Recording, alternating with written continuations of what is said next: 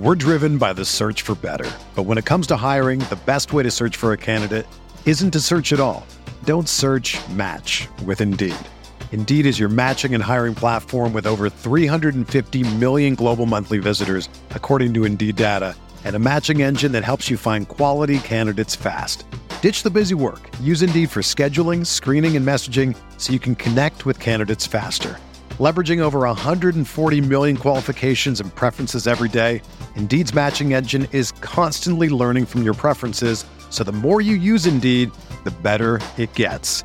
Join more than 3.5 million businesses worldwide that use Indeed to hire great talent fast. And listeners of this show will get a $75 sponsored job credit to get your jobs more visibility at Indeed.com/Blue Wire.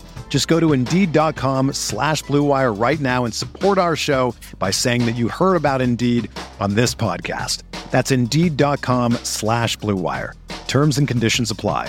Need to hire? You need Indeed.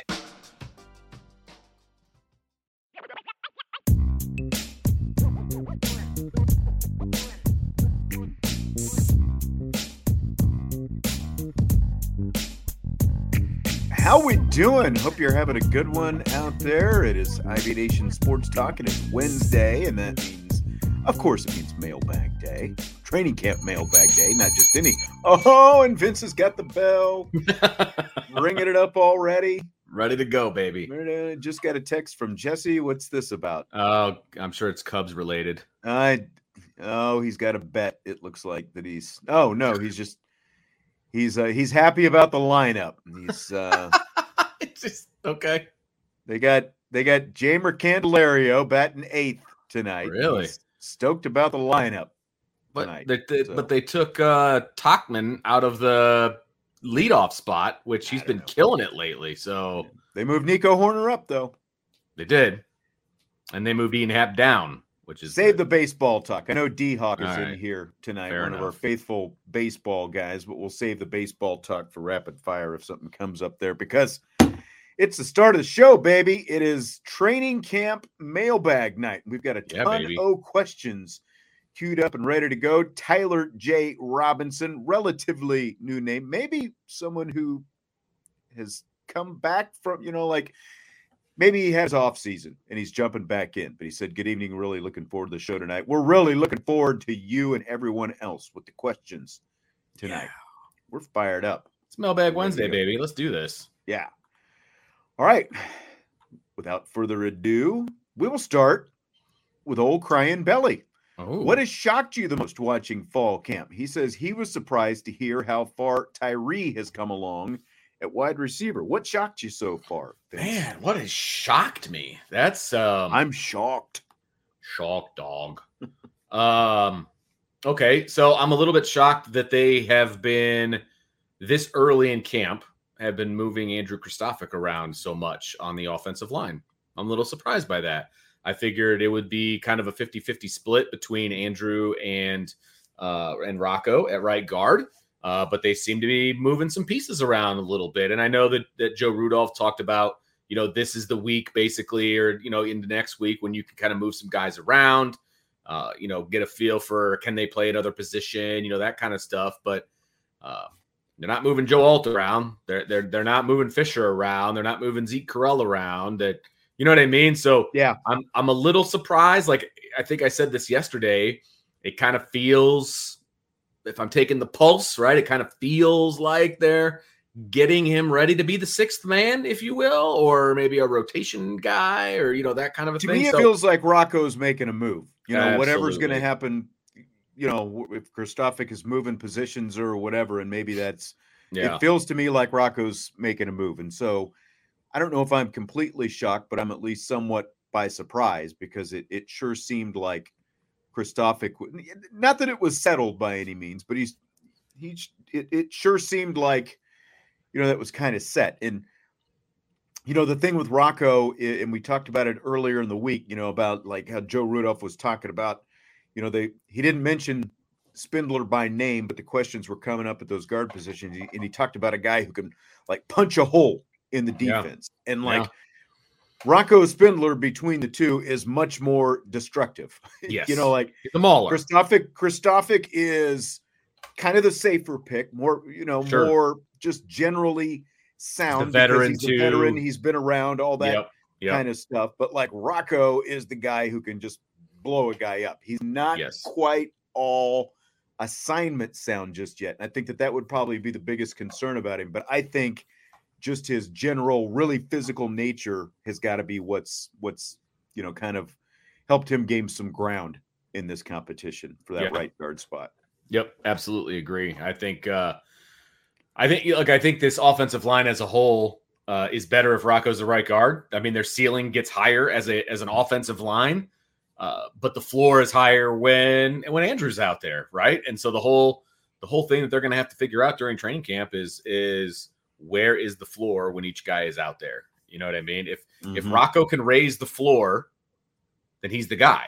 If he can't get up to Andrew's floor, then Andrew's going to be the guy. I mean, that's as simple as it gets to me. I mean, so we'll see what happens. I think I put my money in the Rocco camp at the moment, though. I agree. Here's an interesting question from Chi-Town. How deep is Notre Dame's depth chart? To gauge this, how many games would Notre Dame win if the starters didn't play a single snap? I mean, gosh, you could say that about just about any school in the country, right? You take away all their starters, like how good would they be? It's basically the JV. Well, let's put the team together, right? So you'd have let me pull up the schedule here to remind myself real quick. Let's put the team together, right? So you got Steve Angeli at quarterback at the moment. Your offensive line would have a ceiling to it. There's no doubt about it. Like you'd have Tosh Baker, you would have Pat Coogan, right? You would have 70's been taking the backup snaps. Yeah, Spindler, Kristofic, Emil Wagner. You'd still have a pretty solid offensive line, right? Right. They'd be very serviceable. But you would be losing one definite All-American and two potential All-American types. That's very true. On your offensive line. That's a considerable drop off still. I mean, again, so you're they would all be guys who have basically taken minimal snaps, if any. Running back, I think you'd be fine. Tight end, injuries might come into play a little bit because I'm not sure the health of the entire depth chart at tight end, right? Wide receivers where it obviously gets very interesting because you're probably going to be playing all freshmen and Matt Salerno. Like that's your good freshman, but freshmen. Sure. So doable, right? I think that's doable. Good freshman and an inexperienced quarterback to throw him the ball. It's, also true. Also very true. And a pocket quarterback who's going to go through his reads and get those guys involved, right? So I think the offense would be very serviceable, especially if they're going up against everybody else's backups too. Yeah. Because I think. But I would be very concerned going into the Navy game if that was the case, as opposed to I'm not overly concerned, right? And that's just the offense. Like defense, I would feel pretty good just because of the fact that, and we're going to talk about the defensive line depth and the rotation a little bit later in rapid fire, but they're pretty deep across the board at defensive line. I know there were some people who are concerned about that. I would not be as concerned with the defense. Secondary obviously gets a little bit dicier, especially when you're talking about the safety position. And then obviously you're going to lose, a ton of experience at the linebackers. You're going to gain, a lot of stars. You're going to gain a lot of recruiting stars when you start to put those linebackers in. But again, you're inexperienced and you're going to have to expect some mistakes. So if I'm being honest and I'm just looking at the schedule, with a lot of inexperience across the board, I'm probably looking at last season 8 wins as the ceiling.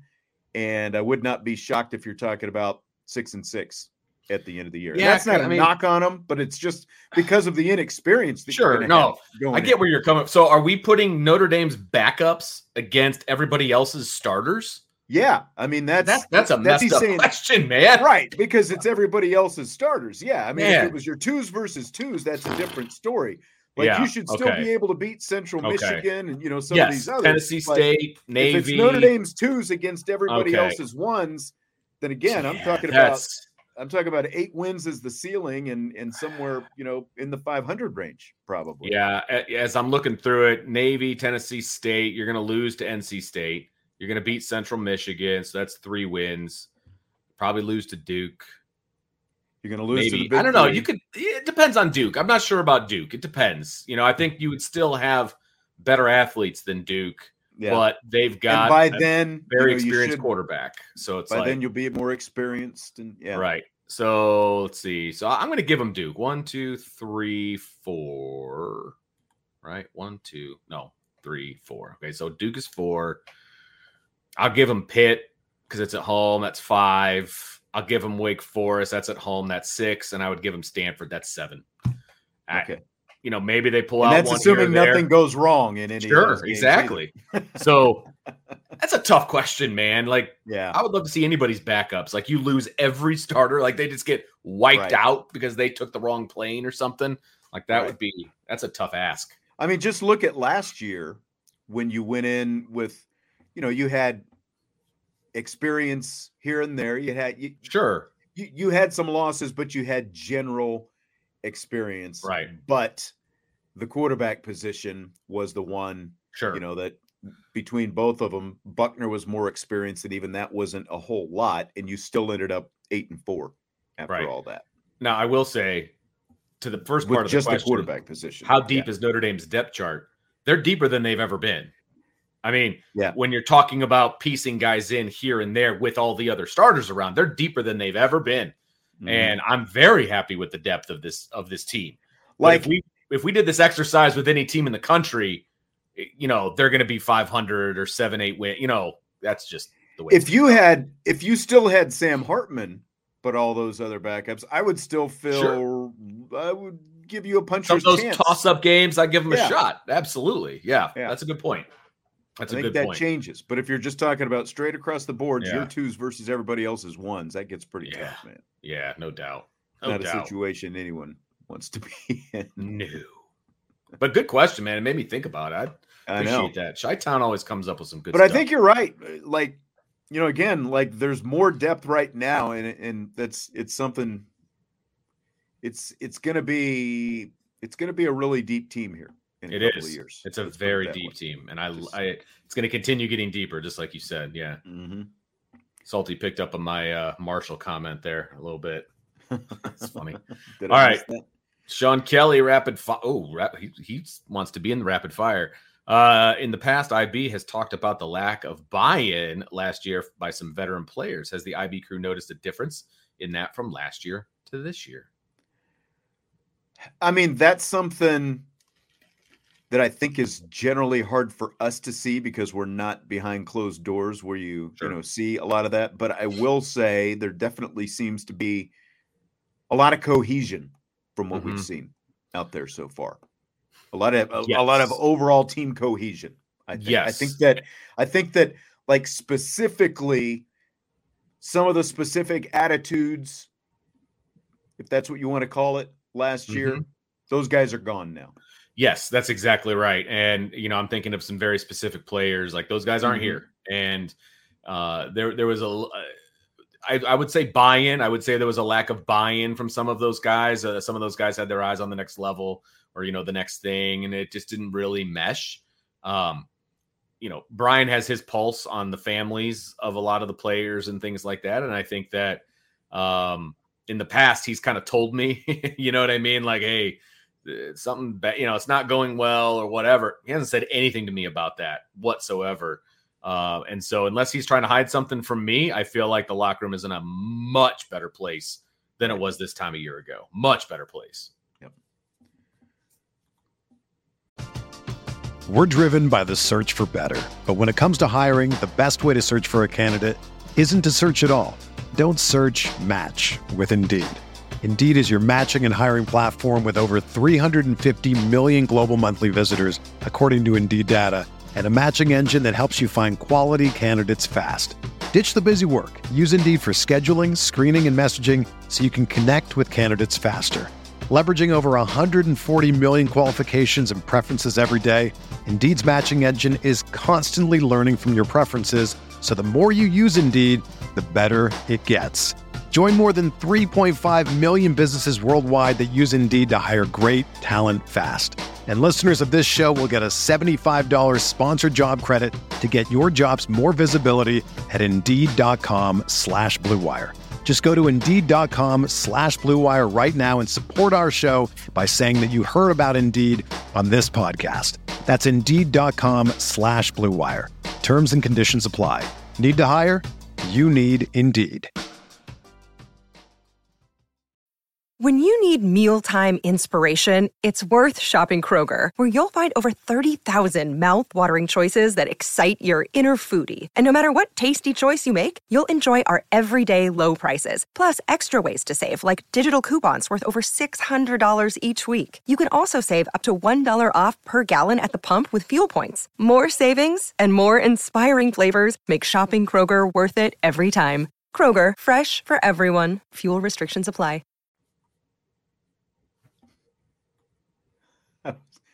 I try to kind of glance at these questions, and then, am I going to throw it up? There was something that just got way too deep. I'm going to have to look at a little bit.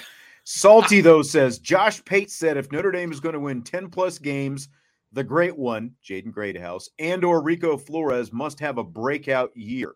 Scale of 1 to 10, how do you rate that, I guess? Like, how much do you agree with that? About an 8.5. I mean, I think that they could still win 10 games without one of those guys breaking out. They could. But if they do break out, it will only help the cause. It's only going to make things better. It is only going to, make them a deeper team. I mean, look, I think Chris Tyree can have a great season from the slot. That's the same position that, Greathouse plays.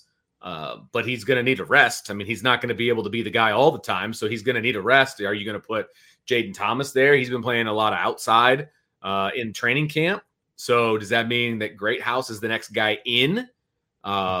Is Matt Salerno the next guy in? I don't think so, but could he be? Yeah, he could be.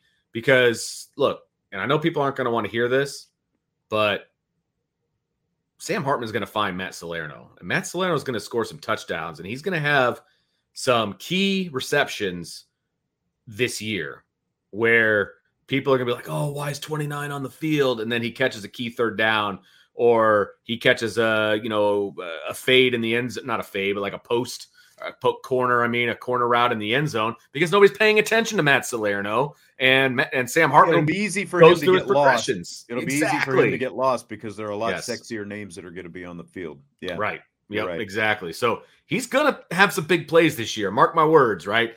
But who's that next guy in? I think it probably is going to be Greathouse.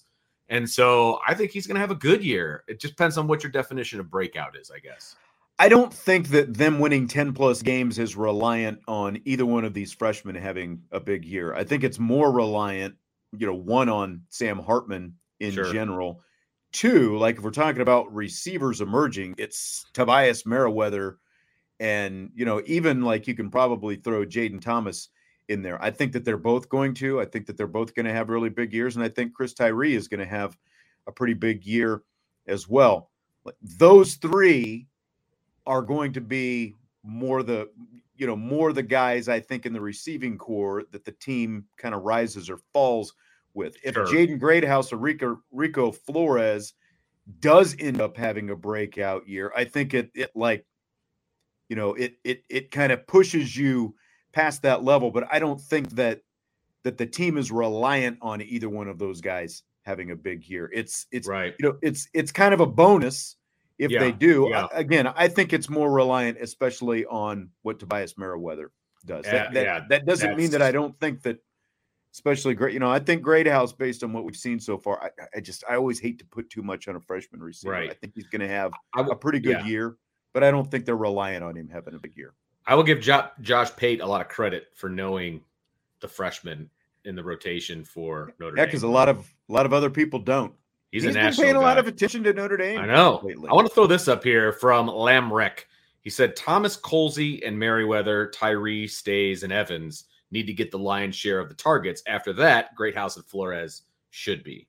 What do you think about that? Is that the order that you would put these guys in? I don't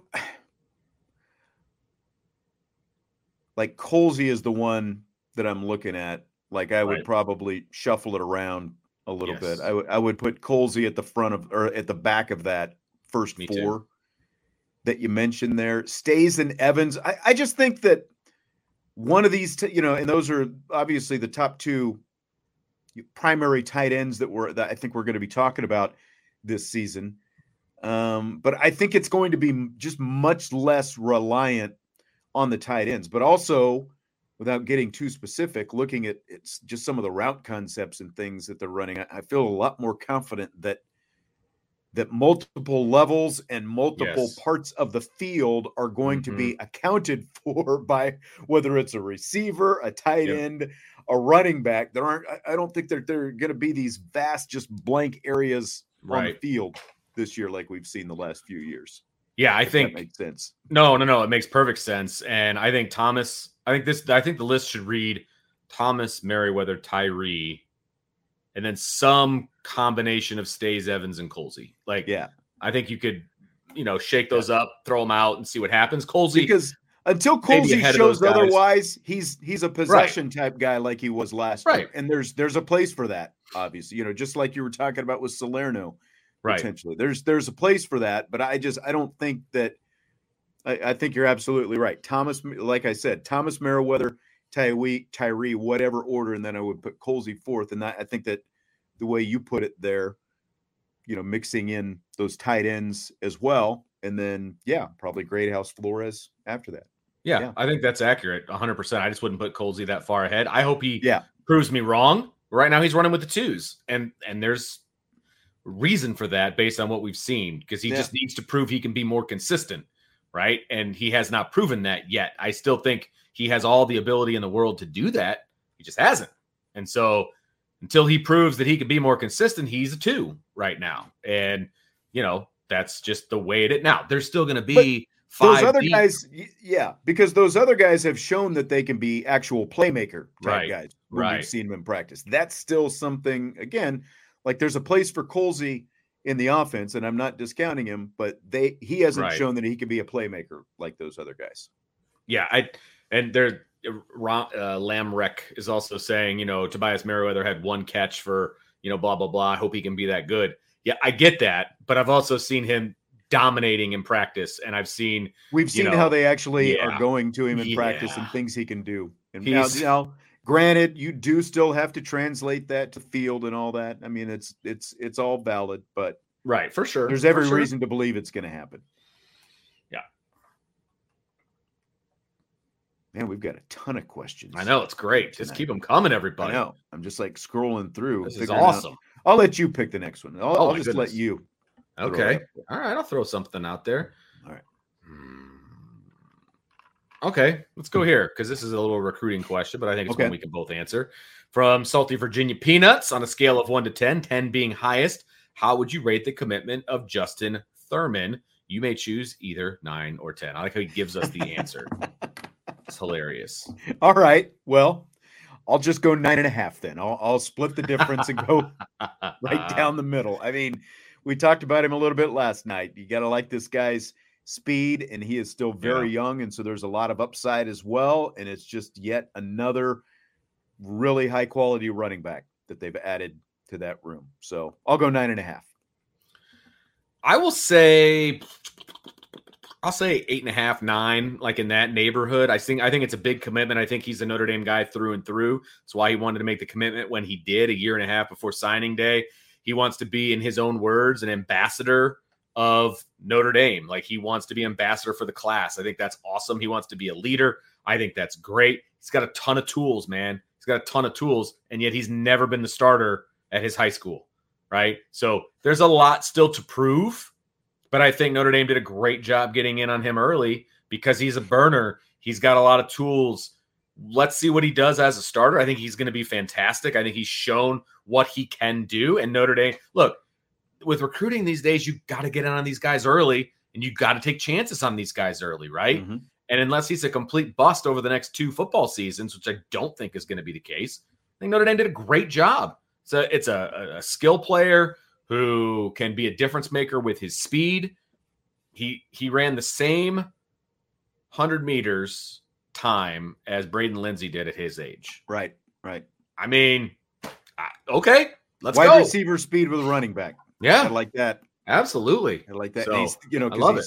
He's a little thicker than Braden Lindsey because he is a running back. Yep. Joseph wants to know, who'll be Notre Dame's sack leader? How many sacks do you think they'll have? That's a good question. I think we hope that it's Jean-Baptiste. I think he would be an ample person to get that done. It could be Jordan Botelho. I think he's got a chance. Those are the guys that are the number ones right now coming off the edge, right? So you give them every opportunity. I'll go with Botelho. I think he's got a little bit of a quicker twitch than Jean-Baptiste. So I'll say him. And how many? Good grief. How about 7.5? Okay.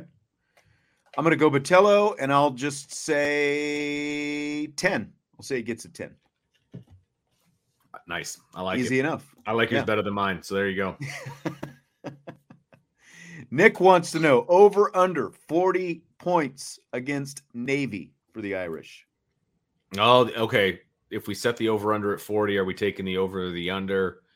I'm taking the over. I think they're going to score a lot of points at Navy. I really do. I think this offense is going to be hitting on all cylinders. I think the wide receivers are going to be a matchup nightmare, and I think you're going to see some midshipman roadkill from Audric Estime. So I think they put up a lot of points in this game. I think the key to this thing is you just don't downshift. Right. To figure out how to no, absolutely. Don't downshift. Yeah. Because not just the receivers being a matchup nightmare, Hartman and his accuracy and his decision making are going to be a matchup nightmare for Navy as well. And then don't just go, like you said, like Estime, he can run, but don't just go into, okay, now we've got a bunch of points. Let's Right. start trying to smash it up the middle. Keep running the offense through 3 quarters. And, I realize sometimes, like you go back and forth. Oh, are you going to run it up? Are you going to run it up against the Service Academy? If you have you've got to keep scoring as many points as you can, at least through 3 quarters and see where you are. Keep running your offense. Don't downshift. Right. Nick P thinks they can get to 40 by halftime. I don't Not doubt against it. Navy. I just unless they're picking off passes because Navy wants to throw a little bit more, unless they're getting some pick sixes and things like that, I don't see 40 by halftime. You're not going to get enough possessions to get 40 by halftime. 40 by the end of the game? Absolutely, but not by halftime. Crystal, I like this question. How many draft picks in the current Notre Dame running back room? 3. I'll say 3 out of 5. 3 out of 5. I was going to I'm pretty Because I don't think I'll say definite 3 out of 5. Possible 4. I'm not sure on Payne yet. That's right. That's where I'd be. Yes, I agree with that. Payne is the wild card, and I don't think Devin Ford gets drafted. So he would be the no. Payne would be the I don't know, and I think the other 3 get drafted. Ooh, Sleepy Joe. Here's a tough one. You have to pick a potential freshman All-American on both sides of the ball. Who you going with? It's easy on offense. It's Greathouse. I think he's got the best opportunity to play, and I think he's got the best opportunity to put up some stats. And so, I will say him on offense. Defense is a different conversation. So let's talk defensive line. I think Brennan Vernon is the only chance of any freshman playing on the defensive line, and I think there's a super outside chance that happens. So I wouldn't go there. And now we're going freshman All-American team. We're not going like freshmen who are all like straight up All-Americans. We're just going like right. All-American Nope, team. yep. Right? And technically that also includes redshirt freshmen, which I think is ridiculous, but that does include redshirt freshmen. So let me see here. I got to check the roster because I never can remember who are the redshirt freshmen and who aren't. Right. Okay, Jalen Sneed is a redshirt freshman. So at linebacker, I feel like he's the only one that has a chance of really seeing the field consistently, because I think that Christian Gray has the best chance of seeing the field in the defensive backfield, but he's still going to be like the fourth corner. Right. So he's not going to get enough snaps to be a freshman All-American, right? So I think it's Jalen Sneed. Those would be my two, Greathouse and Sneed. Completely agree. Because of where Greathouse is, he's the one that we expect right now. I won't rule out Jeremiah Love, but just because it's deeper there at running back and being able to put up big time numbers, that could, kind of prohibit him a little bit. So I'll go with Greathouse and Sneed as well. That's because I forgot about Sneed as an option because he only played in the 4 games last year, so he is considered a freshman. So which is I think crazy. He'd be my pick for defense for sure. No. Ian, who has the better year, Tyree or Mitchell Evans? Oh, that's an easy one. It's Chris Tyree. I think Mitchell Evans will have a great year as a tight end. But if you compared him to Chris Tyree from a stat standpoint and from an impact standpoint, it's Chris Tyree, and it's not close. I don't think the tight ends are going to have, one, you don't have a Michael Mayer, and two, between the quarterback and the fact that you should be able to get downfield and like the things that Chris Tyree can do, kind of getting shifty, getting loose, what he can do in space, I think he's going to have a really nice year. So if I'm just going those two straight up, I got to go Chris Tyree with the bigger year. Yeah, he's going to have. I think there's another question in here about receptions for Chris Tyree, and he's going to have a good year. He's going to have a good year. People are going to be excited to see the ball in number 2's hands. I will say that. Mm-hmm. Salty wants to know, what's Caleb Williams' legacy if he wins the Heisman again, but USC doesn't win the Pac-12 or make the playoffs? Well, his legacy is going to be one of the greatest players of all time because he's only the second player ever to win 2 Heismans. I mean, it doesn't matter, to be honest with you, because and he'll be the number 1 pick in the draft. Right. And I should know this off the top of my head. It's the Ohio State running back that won 2 Heismans. Archie Griffin. Yeah. Archie Griffin. Did his team win a national championship both times or even once when he was there? I don't know the answer to that. But it doesn't come up. Funny. That's exactly right. It's, it's kind of like you win the MVP. Like, do you remember what their team actually did? No, you remember that they won the MVP. Yeah. They had a great season. It's an individual award, and you're absolutely right. Off the top of my head, I couldn't tell you if Griffin won a national championship in either one of those years. Because I know that he's the only 2-time Heisman Trophy winner. That's the lead sentence in his bio, right? And if that's the lead sentence in his bio, that's what the lead sentence is going to be in Caleb Williams' bio. It's going to be 2-time Heisman Trophy winning quarterback who went number 1 in the draft. That's what it's going to be. I don't think he's going to win the Heisman, especially if they don't win their conference and, all of these. That'll be the easiest knock on him. Number 1, people will be looking for excuses for him not to win a second Heisman Trophy. Okay, if Tim Tebow can't win 2, then Caleb Williams doesn't win in 2. I'm sorry. Is Caleb Williams a better quarterback than Tim Tebow? 100%. 7 days a week. No doubt about it. But you just start off work. There have been a lot of junior, look at like Johnny Manziel, right, for example, Jameis Winston. Now, neither one of them had seasons that, lived up to the first season that they had, but that's the standard kind of that you have as well.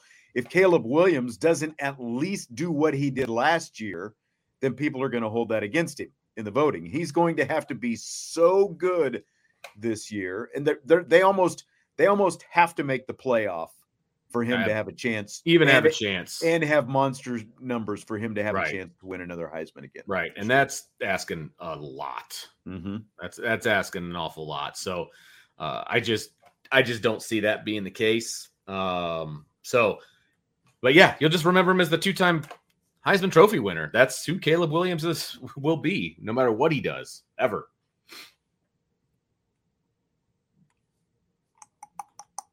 Sleepy Joe, which position group do you think could regress? Which could progress? Well, progress would be wide receivers. I think they are very underappreciated nationally. So that would be my progress. My regress. Ooh. This one's tougher because you don't want to think negatively about things. How about tight end? Just because I'm not sold on the depth from an injury standpoint. So if a couple of guys get in, I mean, Ballman's been over in the injury pit pretty much all of camp, right? I mean, there's injury history there for some of these guys, and so that would be mine. I mean, it's kind of got to be the tight end, right? Because you just lost Michael Mayer, the greatest tight end in the history of the program. So, I was thinking like from the beginning of this season, maybe to the end or something like that. Okay, I see where you're coming from, though. You're thinking from like last year to this year. Oh, then it's absolutely tight end. No doubt. And I mean, the position group that it has, I think, sort of like the most to live up to potentially is the corners, because, you know, like it's almost like, we've got every reason to believe that they're going to be great just based on what we've seen so far and what we know of them. But at the same time, there's a lot on those guys. Yeah. They've been crowned, man. They're starting off at a very high, high expectation. And that, by definition, the higher, just kind of like what we were talking about with Caleb Williams, the higher expectation you start off with, the more fall off potential there is. I don't think they're going to, but like that, like if I'm looking across the board, other than tight end, like that, maybe a pick. I think most of the other groups we're going to, we're going to see on the rise. I do too. This year. And just because of how high the standard is already at corner. But again, I think they're going to play really well. I don't think you're going to see like a huge drop off from them. Bernie is a huge Sam Hartman fan. I can tell you that. He says Colsey's going to be an All-American with Sam Hartman at quarterback. All the tight ends are going to be All-Americans. All right. There's only one ball. They only get to throw one ball. That's the thing. So let's keep that in mind, folks. Andre wants to know who's going to have the most pass breakups and interceptions. Pass breakups is going to go to Xavier Watts. Interceptions, I'll still stick with Morrison. See, this is tough because where are the balls going to go? Of course, absolutely. And you've got to make a pick. And they didn't have the team really didn't have many of either last year outside of Benjamin Morrison. So pass breakups, I'll say Cam Hart, and I'll go with Morrison, the interception leader. Once again, I like it. Assuming they're throwing, is it going to be the other way around though? Like, is Cam Hart going to have more opportunities because of the season that Morrison had last year and the fact that Hart was out at the end of last year? Like that's especially early on, teams are going to have to make their choice who they're throwing at. Sure, so absolutely. I think Hart's going to have more opportunities early on, but they're both going to be pretty tough to beat. Teams, let's put it this way: teams are going to target Cam Hart. I agree with everybody in the chat. They're going to regret it. They're going to regret targeting Cam Hart if he's healthy. Right. Just watching him in practice, he's so long and athletic and is in the right place and battles for the football. And you know what? If you want to target Cam Hart, peace be with you and good luck. That's what I say. Who are going to be the kick returners and punt returners? Oof. Well, there's been a handful of guys back there, doing it in practice, right? So they practiced it when you weren't here, Sean. Jaden Mickey was back there. Love was back there. Price was back there. Payne was back there. Who else was back there? Tyree obviously was back there as well. I think that's the group. I think Greathouse actually was back there returning punts as well. So if Chris Tyree is the guy I think he's going to be on offense, I don't want him back returning kicks. Really? There's plenty of other options. You still don't want that speed back there? There's guys that are just as fast. Yeah. I'm gonna go Tyree and Payne as the two kick returners. Okay. What about punt? That I think is still I think Greathouse could be a great punt returner. Yeah, I think he could be. Or Love. Like if he isn't really getting a lot of touches in the backfield, put him back there returning some punts. And that's somebody that I was thinking about as well. But Salerno was back there too. Chi-Town says, no Matt Salerno. I mean, and for a freshman like Love, as long as he's securing the ball the way that he needs to, that's a good way to get him involved early on as well.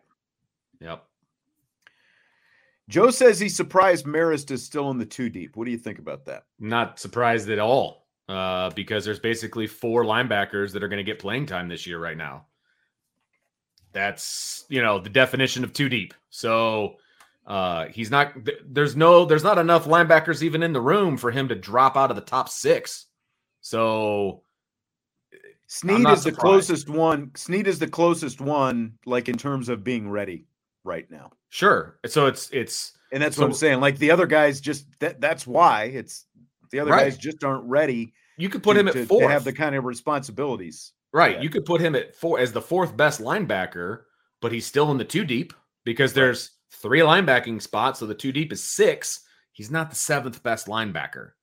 I mean, he's just not, right? He's top 4 right now. And you could put him at 3rd or 4th.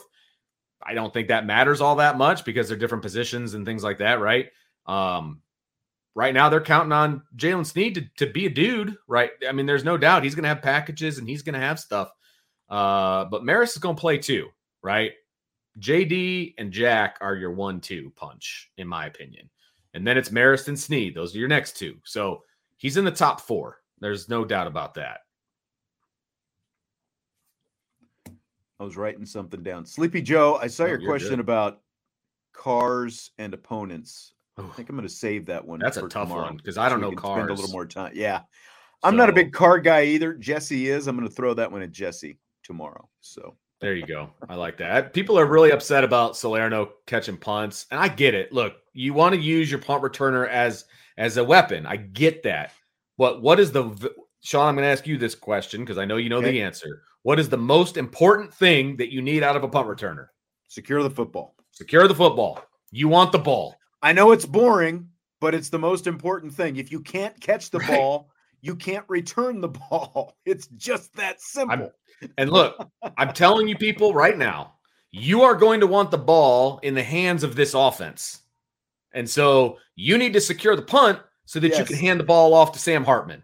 I would, as exciting as a good punt return are, one, they're still very rare. Like you just, they make Sports Center because it's kind of like a triple. It's, it's like the punt return and the triple are 2 of the most, like a triple is still more exciting than a home run is, even though chicks dig the long ball and all that, it's, it's like, you get more awed by the home run.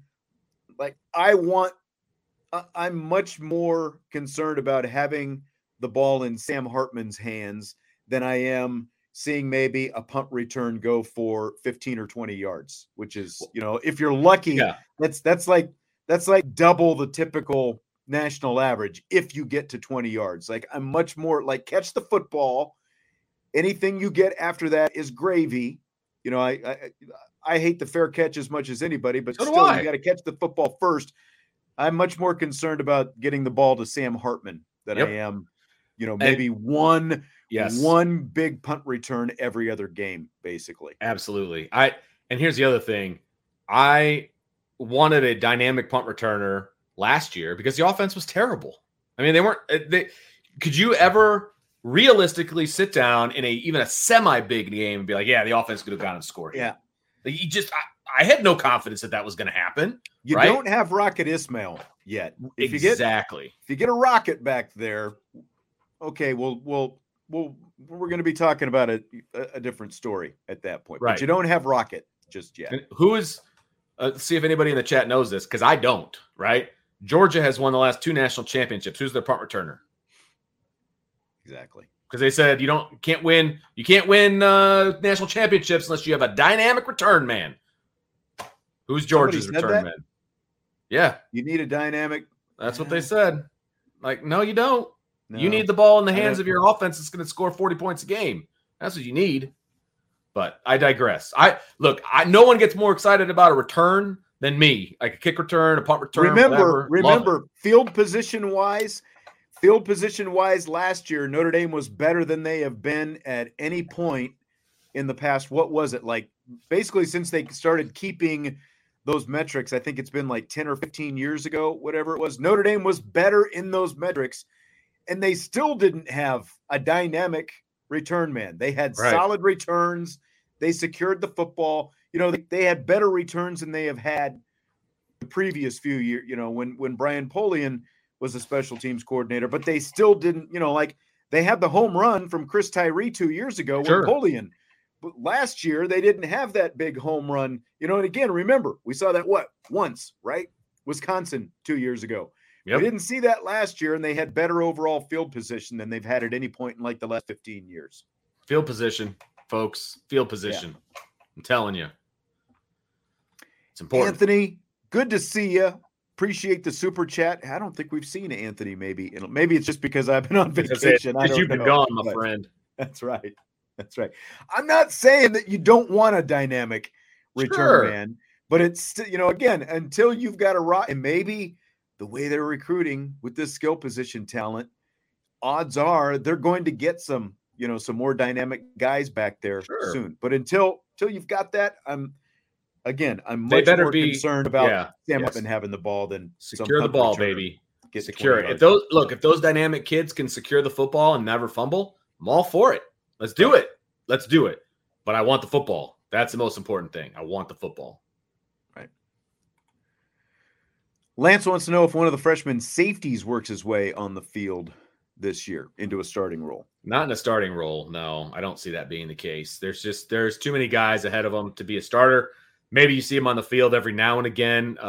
Luke Talick, I think, has a decent shot of getting there. But a starting role, that's asking an awful lot for a freshman right now. I'm looking at the depth chart here. You got a Don Schuler, you got Ben Minnick, Luke Talich. Ben Minnick, I think, has been doing some good things. Mm-hmm. He's just not ready to be a starter yet, though. I mean, I don't think they're not. Yeah, I don't think you see one start, but I think because of the fact that there is a ton of upside with those guys as the season goes along, when you throw in the fact that you have Thomas Harper and you also have Ramon or Antonio Carter, right?